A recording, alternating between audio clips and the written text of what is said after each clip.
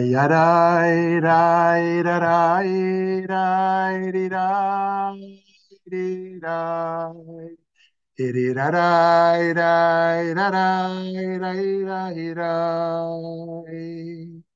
Iri, ranai, nai, nanai, nai, nanai, nai, nai. Ananai, nai, nanai, nanai, nai. Ananai, nanai, iri, nai, nai, nai, nai, nai, nai. Iri, nanai, nai, nai, nai, nai. Nai, nai, nai, nai, nai, nai, nai, nai. Hanai, nai, nan, nai, nan, nai, nai. Nai, nai, nai, nai, nai, nai, nai, nai, nam. Nai, nai, nai, nai, nai, nai, nai. Na na na na na na na na na na na.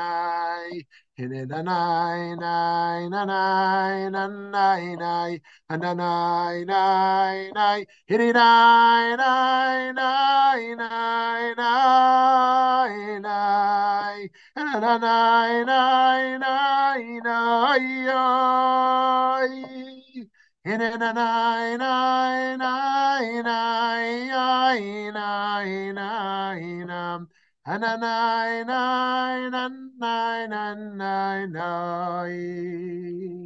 Shalom, shalom, wonderful friends. Great to see you. Thank you for being here. I know our friend Gary Friedlander is volunteering in Israel right now as a doctor. Oh, Cheryl, welcome back. And great to see you all. Thank you for joining. And excited to hop in today with Emmanuel Levinas. Um, and yeah, thanks, Lauren. Maybe we'll get to Falkenheim sometime as well. Squeeze him in there. Important voice. So let's start with a little poll question here. Why are humans capable of inflicting unbearable cruelty upon others? Why are humans capable of inflicting unbearable cruelty upon others? Is it one, because humans are fundamentally evil? Is it two, because people are capable of the dehumanization of the other? Or is it three, that ideological confusion can block basic empathy? Two and three are a little bit of a nuanced difference. One is that, well, evil, obviously, people are evil. Two is that there's a process of dehumanization. And three is that there's kind of an ideological confusion. You can come to believe something that in the name of something bigger, right, you can no longer see people in the name of that. Let's see our results here. You know, we have a small group today, but nonetheless, okay. 20% because humans are fundamentally evil, 60% because of a process of dehumanization, and 20% an ideological confusion that blocks basic empathy. Okay, so Levinas is going to offer us a great insight into this question, and not just an insight, but a pathway forward to some degree. So, why are humans often so tragically cruel to one another? What spurs us to take action in the world? What teaches us on a soul level that acts of loving kindness are necessary? Emmanuel Levinas was born in pre-World War I Lithuania, but he moved to France for his studies. During World War II, he worked as a translator for the French military, and he was taken as a German prisoner of war, which ironically benefited him because, unlike so many of his fellow Jews, he wasn't taken to a concentration camp. Levinas had a deep interest in the Talmud, but as a philosopher, he's best known for his work on the ethics of alterity, meaning the ethics of otherness. This came about because the Holocaust pushed Levinas to rethink the great problems of philosophy. He wondered, how could a society as famously enlightened as Germany's, the one that gave birth to the greatest modern philosophers, have committed the atrocities of the Shoah, of the Holocaust? His answer was that the dominant philosophy of the time had become too far removed from basic ethical concerns and emphasized abstractions that could cause us to forget our ethical responsibilities to others. Consequently, A paradigm shift in philosophical thinking was in order, Levinas said. The question of what it means to be human could not be answered through logic and the imagination, but was to be found first and foremost in the face of each person we encounter. The face is what is paramount for Levinas, not abstract ideas. When we encounter the face of another human being, Levinas believed, it should be as if we're standing at Mount Sinai, hearing God commanding us. The dimension of the divine opens forth from the human face, he writes. Let me repeat that quote. The dimension of the divine opens forth from the human face. The human face demands so much of us that we are pulled into a divinely commanded level of commitment. The proximity of God, devotion itself, is devotion to the other man. Then one need not even hear the other speak for this to take place. For the encountering of the other, we hear them communicating with us through the presence of their face. This isn't exactly the same as Levinas's fellow Jewish thinker Martin Buber's philosopher, who we already talked about. His philosophy of dialogue, right? Levinas is about the face. Buber cares about the face also, but really about dialogue, about the voice. The voice of another awakens us rather than the face of another. This is because for Buber, the encountering of the other is not so much about the political and moral implications that spring from it. From Buber's perspective, it is about understanding and recognizing the other as a person different from myself, yet nevertheless in relationship with me all the same. For Levinas, however, the encounter with the face of the other places obligations and responsibilities on us. It compels us in a way that will inevitably have both ethical and political ramifications. So let me just spell this point out a little more clearly, because I think it's important. Remember Buber's I and thou and I and it that we just talked about very recently? So for Buber, you can't, another person can't be a means to another ends. Another person is an ends in themselves. And that means for Buber, the encounter with the other has no moral or political implications. Why? Because if my encounter with you invokes some other obligation, then I've made you instrumental towards that political ends. It's a spiritual encounter, not a moral encounter for Buber. For Levinas, it's the opposite. For Levinas, my encounter with the face of you is not a spiritual encounter as much. I mean, there's a dimension of that, but it has to actually awaken me morally and politically. My encounter with you awakens me to a larger question of justice beyond just your being. So Buber takes a spiritual approach, Levinas takes a moral approach to that encounter. This, for Levinas, should not be seen as empty, feel-good rhetoric. The implication is that when somebody needs me, even if I turn away from them, I cannot escape the demands that their face puts on me. Instead, I am forced to confront the consequences of my action. Levinas's idea here comes from the synthesis of two camps: the dialogical philosophy of Martin Buber and Franz Rosenzweig, and the phenomenology of Edmund Husserl and Martin Heidegger, four people we've talked about. The key modification being that we must go beyond the abstractions of phenomenology and ontology, right? Heidegger becomes a Nazi, right? And that's exactly Levinas's point. You could be a brilliant philosopher, and your philosopher actually leads you to become a Nazi, right? To join that party. To see why, one must look no further than Heidegger's own participation in the Nazi party. The danger of such an approach is that one loses sight of the presence of the other in the name of some grand ethic. And that it is they, more than any other philosophical concept, which structure my existence. So naturally, it's not hard to see the parallels between the demands of the human face identified by Levinas and the demands of the image of God in each person as expressed biblically. While for Levinas, the image of God is in the human face, in Jewish thought, it's in the person's entire being, but can be represented by the face. The face is significant for Levinas because it reflects the location of human subjectivity. In Totality and Infinity, his book, He specifically focuses on the eyes. In seeing the eyes of the other, we must confront their absolute freedom and unknowability. We know there is, quote unquote, someone there, but we will never know them fully. He was also probably influenced by Rosenzweig and the Torah, which describes revelation in terms of an encounter with God's face, right? Panim el panim, this face-to-face encounter. In Judaism, we have the idea of achzariyut, or cruelty. What specifically does cruelty entail? The medieval commentator Abraham ibn Ezra says that cruelty is to make someone like a stranger. Achzar, right? Achzar means like a stranger, and the word for cruelty is achzariyut. So how does cruelty happen? When we think of another as a stranger, right? This person is unfamiliar to me, and that itself, that unfamiliarity can lead to a strangeness, to a fear, and ultimately to a dislike or a hate because of that foreignness. And so what can lead me to, once again, those all of you who said a process of dehumanization. It makes somebody like a stranger, someone whose face and presence you don't know, right? You don't know this person, you can't know them.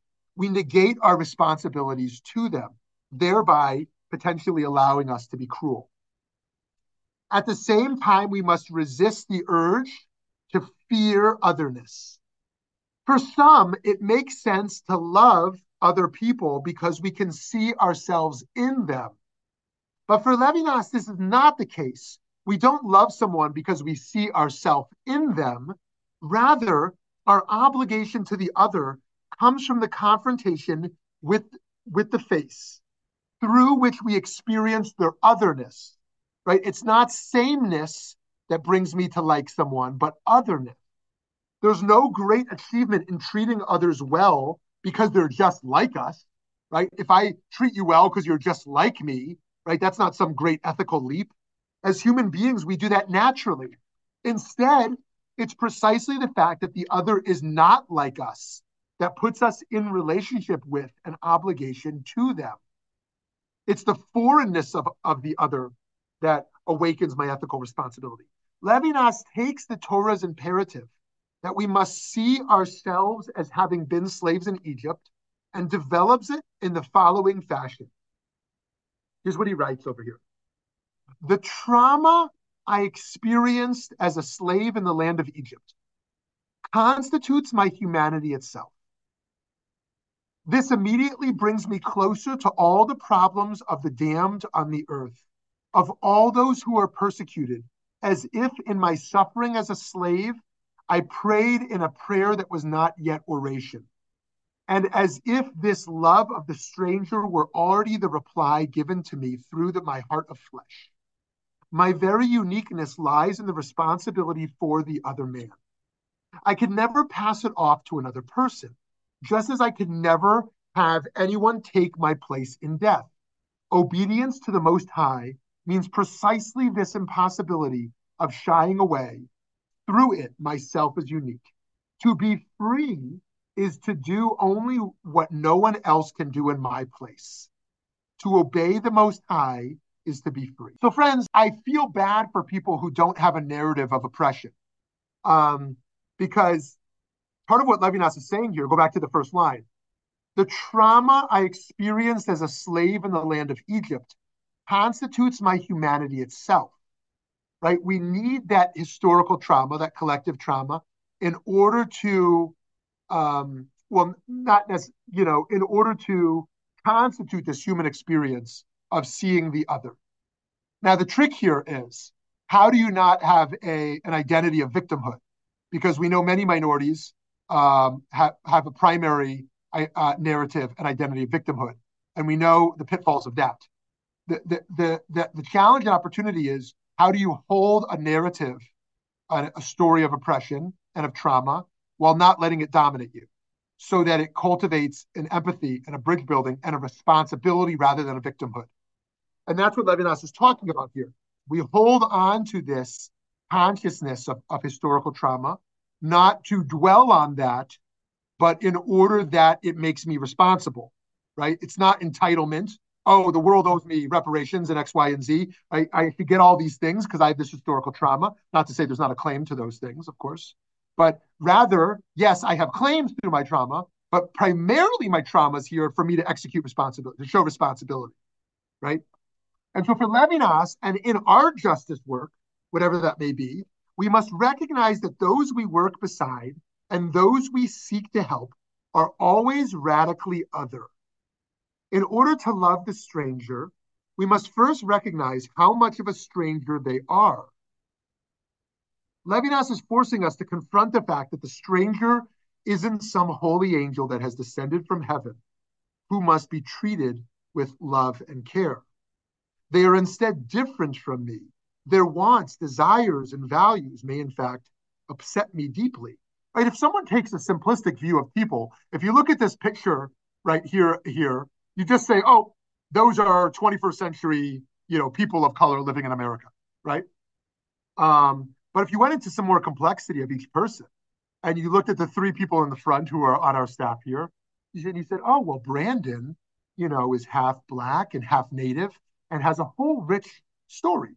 And Eddie here, who is a migrant, and was an asylum seeker from Mexico, and Angelique, with from a biracial family, and actually all of them there are on a Native American reservation, hours north. Those six people behind them are Native Americans from the Hopi tribe up on the Hopi reservation. They were just there a few weeks ago taking this picture where we were up there bringing them firewood and supplies. And so it's one thing to say, yeah, and proud Jew, right? And different religious and ethnic identities, and so looking at these people, it's very easy just to be like male, female, white, person of color. Actually, each person has their uniqueness. There's no identity of Asian Americans, right? There's so many different identities and different ethnicities of Asian Americans or Black Americans. There's so many. There's no predictability. We can't just slap on someone that they're predictable as a Black American or even Jewish American, right? You can be a Republican Jew and a Democrat Jew and a centrist, and you can be a Black Jew and a white Jew, right? Or a Catholic. Maybe you think what the Pope did yesterday on same-sex marriage and offering blessings is the greatest form of progress. Maybe you think he destroyed the church. Maybe you think it was insignificant. It was whatever it was, right? And so it goes on that we want to move away from labeling people simplistically, right? Politically, people do that because they want to build power and organize. And so they want to label people quickly. But rather, Levinas wants us to see the uniqueness of the other in their face, not just, their political label, the ethnic label they're given by society, but and also not just that we're all just humanity, we're all the same, woohoo, yeah, hallelujah, and that we're all really just humanity. There's no differences. Rather, no, there's a commonality to humanity, but each of us is radically different. Each of us is radically different. We have to talk to each other and see each other to deeply understand that. And so justice work in a Levinasian sense means being open about this, something we are loath to do in the politically correct world we live in, where language becomes empty. In the Psalms, David understands God as commanding him to seek my face, it says in Psalms 27:8. Here's what David says. In your behalf, my heart says, seek my face. Oh Lord, I seek your face. What does it mean to seek God's face? Do not hide your face from me. Do not thrust aside your servant in anger. You have ever been my help. Do not forsake me. Do not abandon me. O God, my deliverer. Well, interesting enough, we might say, oh, sorry, one more line. Though my father and mother abandon me, the Lord will take me in. Right? A lot of ink has been spilt on that last line. What does it mean, my father and mother abandoned me? Some people read that historically to say, what was David's relationship to his parents? Some people read that as just the inevitability of human experience, that eventually every child comes to feel forsaken by their parents. I mean, the common way, the most tragic way, is a parent who walks away from their child, right, at birth or some other time. But the more common type is when a child inevitably realizes that their parents cannot protect them. um, which every child comes to realize, that the parent is not God, the parent is not all powerful, and that's not something tragic. That's something of maturation, and that learning that really only God, at least in this theology, is the one that will not forsake us, the one who will be with us to the end. Another form of abandonment is the death of a parent, whether it happens early or late. That it's very common for a child, whether it's a young child or an adult child, to feel abandoned by the parent when they die. How could you do this to me? Even if it's wasn't suicide, or wasn't through other um, or it wasn't choiceful at all. Or not to suggest that suicide is choiceful, of course. Um, in any case, when David talks about seeking God's face, it may be that there is a unique face, so to speak. Right? We're very used to Maimonidean theology, which means God has no body, and that is the mainstream Jewish approach, of course, that God cannot have a body, and that's one of the differences between Christianity. Can God be manifest in the flesh?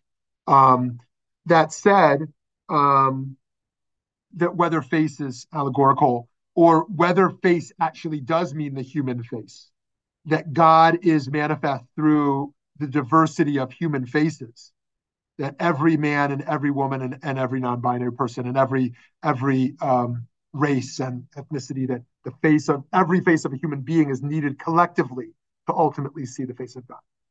How much is this just like a human to human interaction, what David's talking about? King David in need, seeks the face of God, and he's frustrated that God seems to be hiding God's face from him. Why is that? Because in a face to face interaction, God would see the need to be of assistance to David, to help him in ways even his father and mother won't help him. For all of us made in the image of God, the duty is no different. This point is emphasized by Rosenzweig, a significant influence on Levinas, who explains, a man who asks cannot be disregarded. One must turn away one's eyes to reject his entreaties. As long as one meets him face to face, his request must be granted. Right? Think about somebody who sends you a piece of mail asking for $20, and how you might experience that piece of mail differently than someone laying on a street curb who begs you for $20. How differently do we experience that face-to-face encounter of someone begging us for help versus an email or a letter from somebody asking for help? We may be very skeptical of the email letter. Oh, who really is this anyways? And what do they really need? And is this a campaign? More so than the person in the street. We may also be skeptical of the person in the street, but perhaps less so because we can see their face. Rabbi Shneur Zalman of Liadi read the face in these verses as intimately connected to the heart. He's the Baal HaTanya.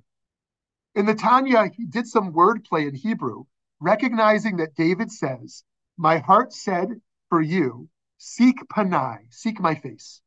The Alter Rebbe said this means we must seek the panimiyut, the innermost level, though the word sounds like my face, panim, of the heart. We have to seek the innermost place of the heart. Seeking the face of God is deeply connected with our own inward spiritual journey, right? It's not looking outwards, it's looking deeper within the own heart. Today, many of the great evils of the world are not perpetrated face to face. On the large scale, poverty does not occur because I, in my car, pass by an individual person who needs help. That's not the reason for poverty, ultimately. We have systems that force millions of Americans to live without their needs met and allow billions of people to live in deep poverty in the global south. Even in our communities, we ship our unhoused neighbors to encampments, thinking we can put the needs of the other out of sight and out of mind.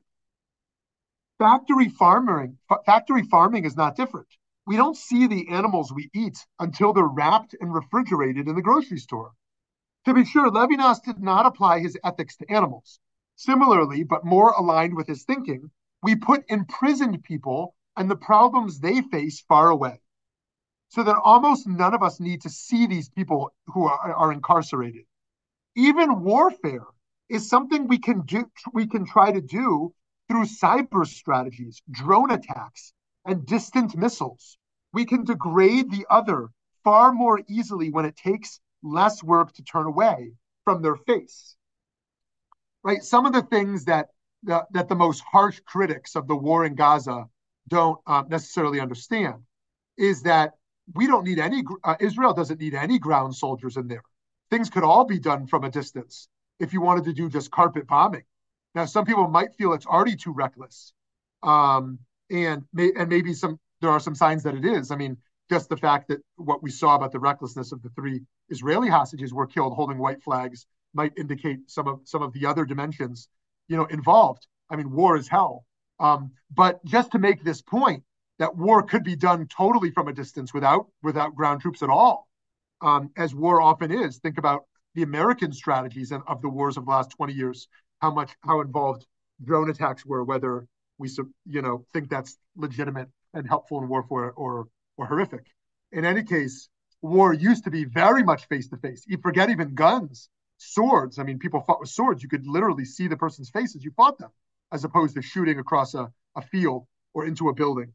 Um, Warfare has changed even in that encounter at all. But friends, what about the Holocaust, going back, which consisted of a great deal of face-to-face killing? My gosh, I mean, if, if you can't handle hearing something intense right now, put on silence for 30 seconds. Let me give a pause for anybody who needs a Holocaust trigger alert. Um, one of the one I don't even know if I can go there. I'm not going to go there. You know what? We live in intense times. We can talk about intense things. It's important for us to not hide from the brutalities of the world. One of the images I can never get out of my head from the Shoah, Nazi soldiers literally taking the babies from their mothers and smashing the baby's head on the wall, and seeing how many hits it would take to kind of blow the brains out of this child in front of the mother. 3 hits was like a poor move. You want to get it in one hit. And I mean, stories like that only scratch the surface of what we're talking about. Levels of cruelty. And of course, levels of cruelty like that exist still today as well. But for a person to want to, smash the head of a baby against the wall in front of its mother and then go home for dinner, it's unfathomable. It's unfathomable that we live in a world where humans can see humans face to face like that and do things like that. Yes, Lauren. What we learned on October 7th of what's capable with rape and brutality and things done to children, was is just is just remarkable, and we need to be sure that we take a stand on for any people in the world, that face such a situation, that the Jews, based not only on our religious teachings but also this history, um, take a stand against cruelty. And but this is why I continue to believe that more than a political revolution, we need a spiritual revolution. We need it to be impossible that a whole society of people can be on board with such things happening. Um, and okay, so in the Shoah, their ideology enforced by the hierarchy of the society was the curtain between one person and another. Here, we're not talking about revenge, as bad as revenge is, or warfare, as bad as war is. Here, we're talking about an ideology of genocide, that is a superior race and an inferior race, and you're doing something good for humanity by wiping out the inferior race, right? That's, I mean, not just racism, but racism to the extreme, where you believe that this form of racial genocide, cultural genocide, is ultimately good for humanity because you're so blinded by the ideology of what the world needs. Think back also to the desire to uproot communism from the world. As soon as there's a sense that there's an ism in the world that has to be uprooted, and anyone who stands behind that ism has basically lost the dignity of their lives. Atrocious things can happen. The ideology of progress had even low-ranking Nazis believing that it was worthwhile to wipe out the Jews and others. He describes his own experience of this during World War II. He served in the French army only to be captured and sent to a German prisoner of war camp. He describes his time there as follows. The French uniform still protected us from Hitlerian violence. But the other men, called free, who had dealings with us or gave us work or orders or even a smile, and the children and women who passed by and sometimes raised their eyes, stripped us of our human skin. We were subhuman, a gang of apes. So in some ways, what's more painful than being chained up, waiting your death, is not the soldiers doing it to you, but the quote unquote normal people walking by, just looking at you, who no longer really see you. I remember actually there's a famous Levinas quote that the last Kantian in Nazi Germany was this dog that in a concentration camp, in some prisoner of war camp, some dog looked at him and like looked him in the eyes and like saw him, and he said it was the first time that someone not chained with him kind of saw his eyes. In the aftermath of the war, Levinas made it his life's project to remove these metaphysical barriers to seeing the other. With modern technology, we love to have the illusion of seeing the other. We look at pictures on Facebook of them. We interact distantly, though with image saturation on Zoom as we look at each other now. Are we seeing each other's faces on Zoom right now? Like, is this a real seeing or not a real seeing? We like to think these ways of seeing each other are no worse than doing so in person. But in fact, much of the time, we can totally miss the other. It's easy to feign the projection of presence when we're sitting in front of a camera. But in reality, we might be perusing email or social media when it looks like we're making eye contact. There's no replacement for face-to-face presence. And we would be doing ourselves a favor as a culture by trying to make face-to-face presence preferable, perhaps even required as often as possible, especially when there are ethical consequences at stake.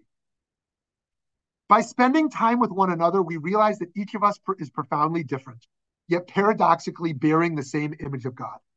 The call to seek the face helps us realize the potential of others, and it helps us realize the importance of ourselves. Rabbi Menachem Mendel of Kutsk, known as the Kutzker Rebbe, memorably offered a teaching. Oh, that picture is a mistake. I'm sorry. That is a picture of the Lubavitcher Rebbe, not the Kutzker Rebbe. I don't know why he's there. I missed that. Sorry. Anyways, the Kutzker Rebbe memorably offered a teaching which is a bit confusing at first. Here's what the Kutzker Rebbe said. If I am I because I am I, and you are you because you are you, then I am I and you are you. But if I am I because you are you, and you are you because I am I, then I'm not I and you are not you. Let me read that again in case it's the first time you heard it. If I am I because I am I and you are you because you are you, then I am I and you are you. But if I am I because you are you, and you are you because I am I, then I am not and you are not you. Rabbi Mark Asher Goodman wrote, in other words, if I am only acting this way because I'm trying to be like you, then I'm not really being myself. And maybe you're not either. To conclude, the lesson of Levinas is that we have to see others in order to help others become who they're destined to be. And through this relationality, we will live out the purposes of our own lives as well. Okay, dear friends, that was about and a big pull on the hearts as well. Yes, and thank you, Cheryl. COVID compounded the problem of not being face to face, and seems that we can't totally return to what it was. Could not agree more. People often talk about young children who fell behind in social skills and emotional intelligence based upon those years of isolation. But the truth is, it affected our whole culture and our whole society in ways that, may in some ways be irreparable. So thank you for that. Yes, okay, friends, I'd love to open up the conversation. Hi, Lauren. I had a hard time deciding between 2 and 3 because they're related. I think you said they were related, right? Because you may not see the others as you, and because you were brainwashed that way. And I was listening this morning. I listen 4 days a week to it's called ISDF. It's the Hasbara Office of Reserves in the IDF. And very interesting this morning because they were talking about like, okay, you can get rid of Hamas and all their capabilities, but what do you do with the people who've been so brainwashed to hate you? And that's going to be, I think, almost impossible, but very, very long term. I mean, they've on both sides, right in Yehudim, Shomron, and in Gaza, they have been so brainwashed to hate Jews and to really believe that it's within their power to destroy Israel. And as Dafka mitzvah to kill Jews and to destroy Israel. So what do you do with that? How do you even begin to address that amount of not seeing the other as a human being and being brainwashed to hate them? Yes. So thank you, Lauren, for raising that because I think that I think there's a problem both on the left and on the right in regards to our relationship to Islam. I think the problem on the right is oftentimes a dehumanization of Muslims, a lack of interest in bridge building and partnership building, and and we saw some of that in the Trump administration, with the Muslim ban and the like, which I stood against. And I think the naivete on the left is to not take fundamentalist Islam seriously. Now, of course, that is not to say anything about Islam fundamentally or about Muslims at large, but to not understand that hundreds of millions relate to and potentially support um, what is, in my view, a dangerous radical fundamentalist Islam is a real naivete about a threat to global stability and people who really want to destroy the West. And liberals don't like to talk about that because that sounds like you're anti-Islam or you're anti-Muslim or something like that, which it should not be. But just as I would oppose a Judaism that wanted to wipe out other groups of people or wanted, to commit genocides, or would reject forms of Christianity which wanted to convert people by sword. I also would reject forms of Islam that think the West is fundamentally evil and should be destroyed, and that Israel should be destroyed and Jews should be killed. And so I think we have to hold those both, that Muslims are human beings with full dignity, and we need to build bridges and defend their rights and do all possible to build, Muslim Jewish relations and, to expand empathy and community and come together. I really believe in that so deeply. I've been doing Jewish Muslim dialogue for years. And also understand that there is a very large group of people who subscribe to a form of Islam, which I think puts many people in danger. They seek to kill LGBTQ people. They seek to oppress women. They seek to turn back time on progress on various fronts. And I want those queer people and those women to know I'm their allies against that fundamentalist Islam oppression. And I think you're exactly right. And I think that we can't fall in the trap of being in one camp or the other, right? Like far left people who see Hamas as reasonable people who are on the side of Hamas, I think there's a sickness. There's a real sickness there. I saw this video recently, went viral of a trans person marching next to a Palestinian person who was of a fundamentalist orientation. And the Palestinian person of a fundamentalist orientation learned the person was trans, and the trans person's like, "Hey, we're in liberation together." And the Palestinians, and then they said, "What? Like you're trans? Don't you know what the Quran says?" Literally, this was caught on video. Like, don't you know what the trans says about you? Like, you should be killed. Yeah, and the person's like, "What? Like, who am I marching with here?" They just thought, "Hey, we're in the liberation camp, together." And like, actually, they have a totally different orientation to the world. And so we can't be naive about that, And I would think we have to wake up around those realities, and yet at the same time, we have to. Anyways, I think I've made the point. So, Lauren, thank you for raising that. And I think Hamas is very dangerous. That doesn't justify killing innocent civilians. We have to do everything. Israel has to do everything possible, even more, to ensure that innocent civilians aren't killed. Although it's inevitable in war, of course. And uh, and not dehumanize, say that these lives matter, every life matters there. Um, and yet see the evils of Hamas ideology for what they are. All right, but push back. I mean, everyone can always push back. If you see any of this differently, please, or you think I'm using any insensitive language that you want to push back on, I always appreciate that. Not having to do anything with any Judaism per se, or what we're talking about, just from the very beginning, and talking about the face and seeing the face and seeing the other. I'm in a wise aging class. And one of the things that we talk about is that when people get to be a certain age, they become invisible. I mean, we become invisible, I should say. People don't want to see us as viable members of a community, or, being able to hold a, hold, to interact and everything like that. So we actually talk about that a lot. And the rabbi, this Rachel Cowan, who wrote the text that we use, talks about that as well. But that's what made me think of, sometimes people look right through you. And then, this is apart from aging. I mean, goes to a homeless person or a disabled person, if you don't want to see a person. And so this speaks to me, this spoke directly what Levinas was saying, is that you need to see the person. You need to see the individual. You need to, and have some sort of internal empathy for someone else's situation.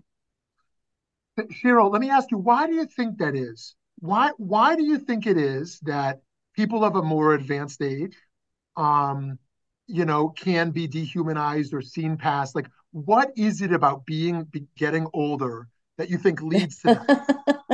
I don't know. I mean, we talk in our group about, we're perfectly capable of ABC and XYZ, and maybe doing it a little differently than we might have, Mm-hmm. let's say, 20 years ago or something like that. But it's you think of the curve. You start as a child and there's the curve, and then, at a certain stage you go back to somewhat childlike behaviors or incapabilities or that kind of thing. I mean, my dad is 97 and a half, and I'm seeing that, in him, but I want him to be seen too. And I want him to be, recognize that he still has some, certainly mental capacity and all of that stuff. And maybe, I don't know, maybe people look upon those of us who have gotten older into, as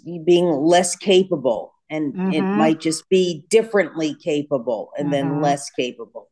Great, awesome, Cheryl. I'm so glad you brought this in, and I want to just reflect for a minute on what you said, and invite others who want to weigh in on the chat, or when you want to unmute yourself to as well, about this issue. And it's empirically true. I mean, the number of psychological studies that show the biases towards people who are older, that the assumptions about them, and it has to do, partially it has to do with some understanding of beauty, that young is Mm-hmm. beautiful and Mm-hmm. old is not beautiful, and beauty Mm-hmm. can be trusted more, and there's something more liked about beauty.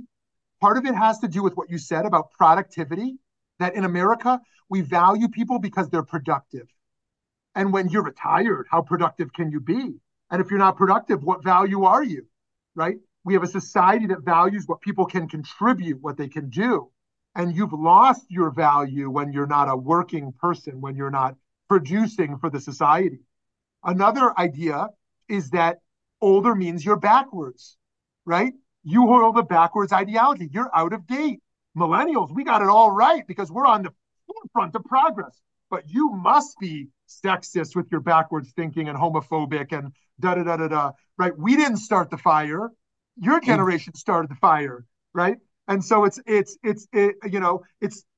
then to get into Levinas, I think that, like a homeless, an older person represents an obligation to me.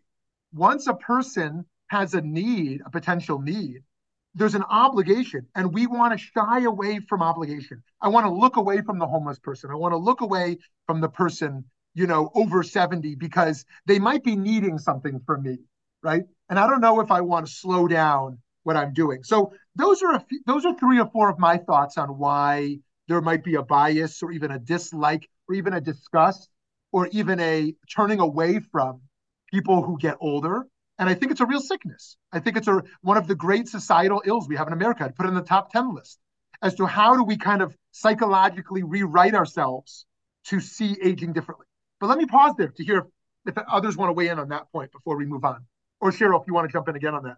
Well, I was just going to add one other thing, and that is that has to do with how we see ourselves versus how we see the other. And this goes right down to race and, I mean, certainly any kind of ethnicity or anything like that. If we see an other and they're not like us, it might that I just just having just having been in Colombia, I mean, and when this, and learning all about how the Spanish came over, the white Spanish came over, and the indigenous peoples were wiped out or marginalized or whatever, and of course that happened in here too. The same kind of explorers and conquerors came here too, but I think that's part of it. And you, if you go to like art representation, it's very funny when you see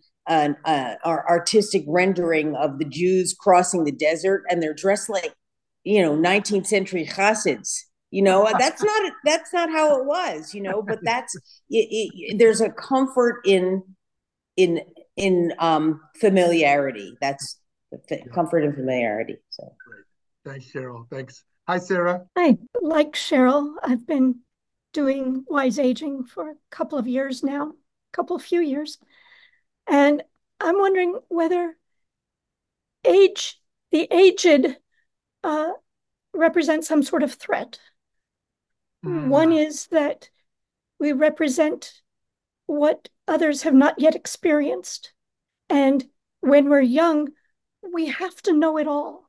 We have to pretend that we're on top of everything in every moment, that we've got all the answers. And to encounter someone with another answer is threatening. Right. And the fact that, at least for me and for many others, we become more curious and open as we get older. And that also is very threatening to those who are shut off and have to know everything. The other part is just something that you alluded to, which is this person may become a burden to me. They may want something of me. And I'm too preoccupied with my own little self in my own little world that I don't want anybody imposing anything on me. And I don't know if any or all of that is true, but it sure feels that way often. And the kindest thing a young woman said to me when I was tangoing one day was, she came up to me and she said, "I want to be you when I grow up." And I thought, whoa, hey, you're young and beautiful and tall and graceful, and you want to be me? Really? But I've been enjoying that ever since. So we'll see. I'm Thank you. Thanks, Sarah. Yeah. I like those points about, the notion of threat. I would add that to the list. Partially about, yes, you have more experience than I have, and that feels threatening. Partially might still be just, the threat of authority that somebody 30 years old or 45 years old may still have a teenage mentality that somebody older is like a principal or like a parent, someone who, is going to give them advice or give them rules or be, but then also your point around being more open-minded. I think there's a bad stereotype that seniors are rigid in their thinking. But I think you give a great counterpoint to that actually many who engage in adult learning or are actually some of the most curious and open-minded people of our society. and that someone in the ideological fervor of their 30s, 40s, or 50s or something might feel threatened by someone who's got a broader perspective. So yeah, thank you so much, Sarah, for all that. Okay, Lauren, back to you. But the aging, I think it's something societal. I kind of see this being part of being uber capitalistic, like you've got to have a purpose and you've got to be productive. And older people in society's eyes are not productive enough. Um, I felt I saw more concern from the elderly in Israel. Not that Israel was completely capitalistic now, but I felt that like maybe there was an ethnic thing. I certainly saw, I worked in geriatrics, and I certainly saw among my patients, Chinese patients and Italian patients, their families were like so involved, and there was so much love, but also respect. And I think it's a societal thing. Maybe it's a WASP culture thing, but not. I don't believe all societies are as dismissive of the elderly. To be honest, it's even hard not to internalize it because for me to be retired for a long time was very difficult. Like to feel I had a purpose and a use anymore. You know, what am I if I'm not getting up every day, going to work and helping people? So that's just my take on Thank you. the aging thing. And thank you, Cheryl, for bringing it up. Thank you so much, Lauren. Okay, so I'm going to read Gary Gartzman's great comment on the side, and then I'm going to conclude. I'll conclude our time today. But yeah, so he writes over here: radical alterity. Again, alterity means otherness. Um, Levinas emphasized the radical otherness of the other, emphasizing that the other is not an object to be understood or assimilated, but a unique, irreducible presence. This alterity disrupts our self-centeredness and calls us to transcend our egoism. Thank you, Gary. I think that's such a great place to end today.